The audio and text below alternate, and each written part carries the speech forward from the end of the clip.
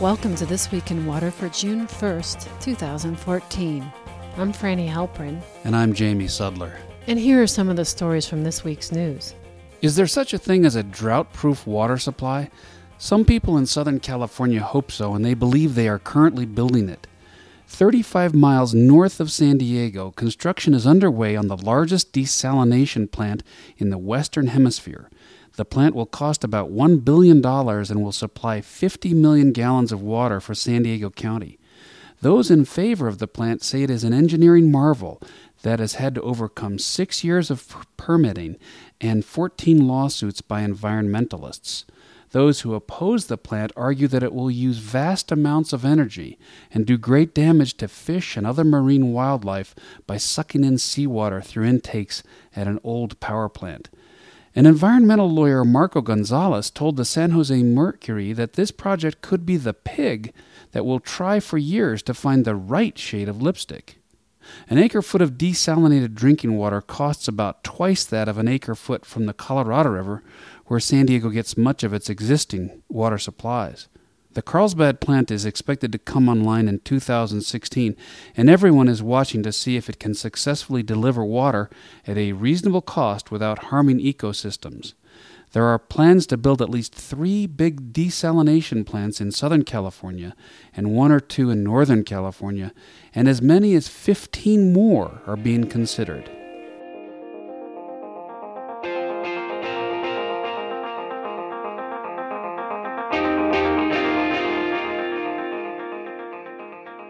When Lewis and Clark first came upon the West Slope cutthroat trout near Great Falls, Montana back in 1804, they knew they'd found something special. So special that they named the little critter after themselves. The cutthroat went on to be the state fish of Montana and a highly sought-after prize for anglers all over the West. But the iconic fish may be nearing its end, a victim of climate change and human intervention.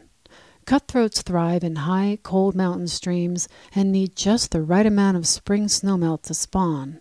As stream waters have warmed due to climate change, non-native rainbow trout, introduced in the late 1800s, are moving upstream and cross-breeding with the cutthroat. So what, you may say? A trout is a trout is a trout, right? Well, not necessarily. According to a study published in Nature Climate Change, these hybrid trout are less fit, and that reduced fitness impairs their ability to produce offspring and have that offspring survive. The study provides what researchers believe is the first empirical evidence of how global warming is promoting invasive hybridization and habitat loss, and in the case of the ruby-throated native fish, it could mean extinction.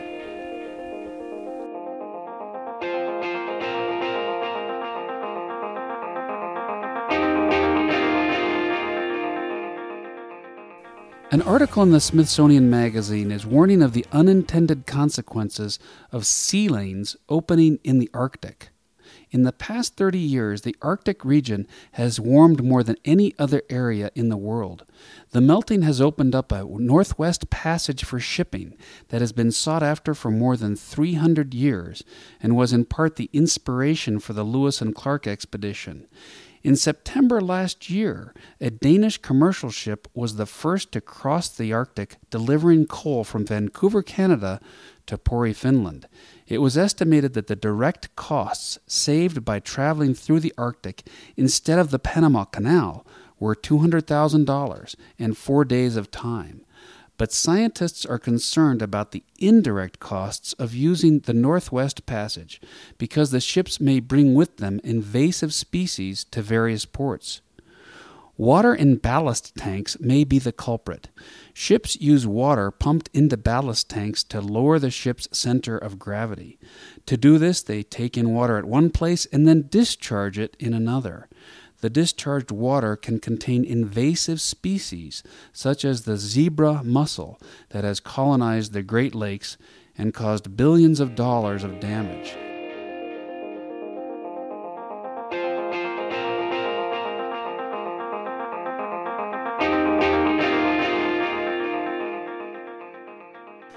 About 2 weeks ago, a well operated by SW Energy Corp failed, releasing thousands of gallons of chemical-laden fluid down a wash that feeds into the Green River about 50 miles north of Moab, Utah.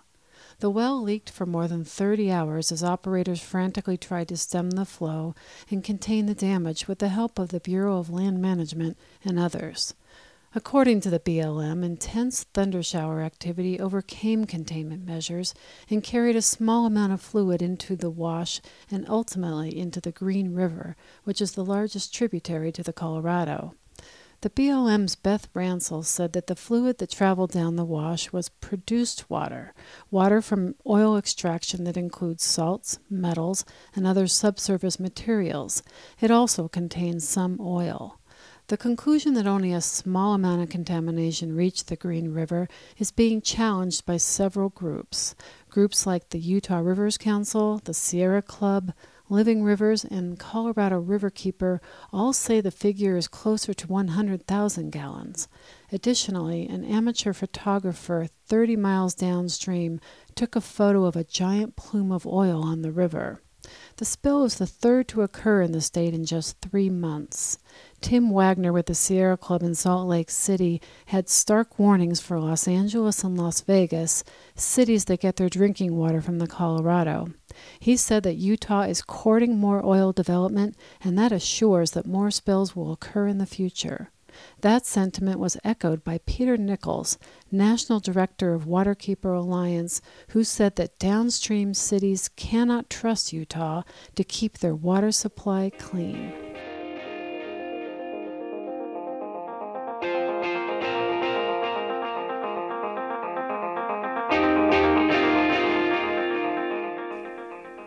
The New Mexico jumping mouse may soon be listed as an endangered species by federal wildlife officials, and in doing so they want to set aside habitat for the mouse along streams and wetlands in at least 12 counties in New Mexico, Arizona, and Colorado. The feds have locked out cattle ranchers from access to a small creek in Otero County, New Mexico. The ranchers are protesting, and on May 31st, several hundred people came out to rally for what they called private property rights, which they feel are being overtaken by the federal government. In an act of defiance, the commissioners of Otero County have unanimously authorized the sheriff to open a gate, allowing the cattle to get to the water over U.S. Forest Service land. They say they are reacting to the infringement of U.S. government on their water rights.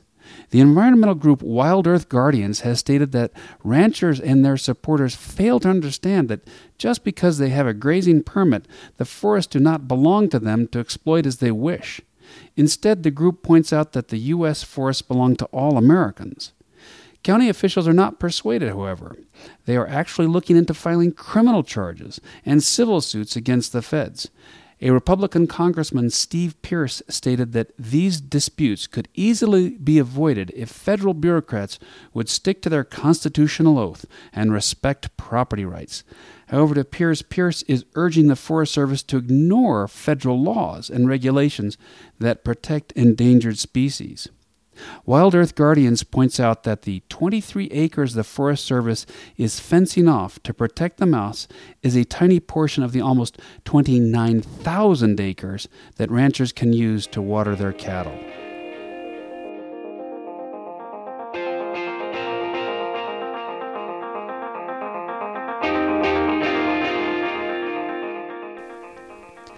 And lastly, for many people, plastic is synonymous with environmental degradation. It's made from fossil fuels, and once discarded goes into landfills or creates garbage heaps in our oceans. Currently, according to research from Columbia University, about 34 million tons of plastic waste is generated every year in the United States, and only about 7% is recycled. Then came a hopeful development: bioplastics, renewable plastic made from plant cellulose. But problems persisted. For one, bioplastics don't fully degrade, and they're not as easy to mold as petroleum-based materials. Until now, perhaps. Researchers at Harvard have developed a fully degradable plastic made from shrimp shells. The new bioplastic is made from chitosan, a type of chitin, the second most abundant organic material on Earth. Chitin makes up the outer shell of crustaceans and the armor-like cuticles of insects as well as butterfly wings. The chitin-based plastic has many of the same properties as synthetic plastics, but without the environmental impact. According to the researchers, chitosan plastic breaks down in just a few weeks. What's more, they release rich nutrients that support future plant growth. Even better, chitosan plastics are cheap and tough, and they can be used to mass-produce complex 3D objects like cell phones and toys. Sounds like a shrimpy solution to a very large problem, if you ask us.